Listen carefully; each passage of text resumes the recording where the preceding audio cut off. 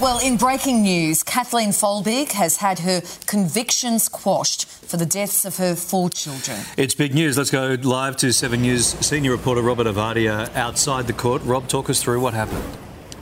Good morning, gang. Yeah, totally expected, but no less momentous when that word quashed was delivered by 3 members of the Court of Criminal Appeals. Here you can see a fairly large media contingent just behind me, and Kathleen Folbigg is certainly no stranger to media, but really up until the past couple of years that has been in the context of her having murdered her 3 kids and been responsible, convicted for the manslaughter of her 4th.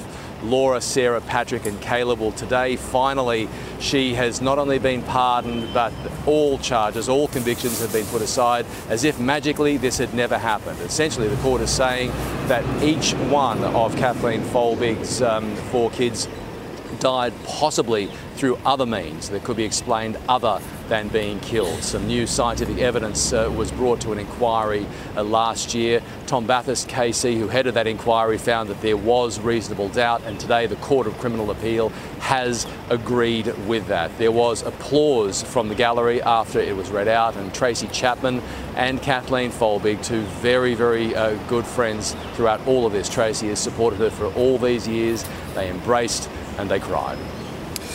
Extraordinary chapter in Australian legal history. Rob, for sure, thank you for that. Thank you, Rob.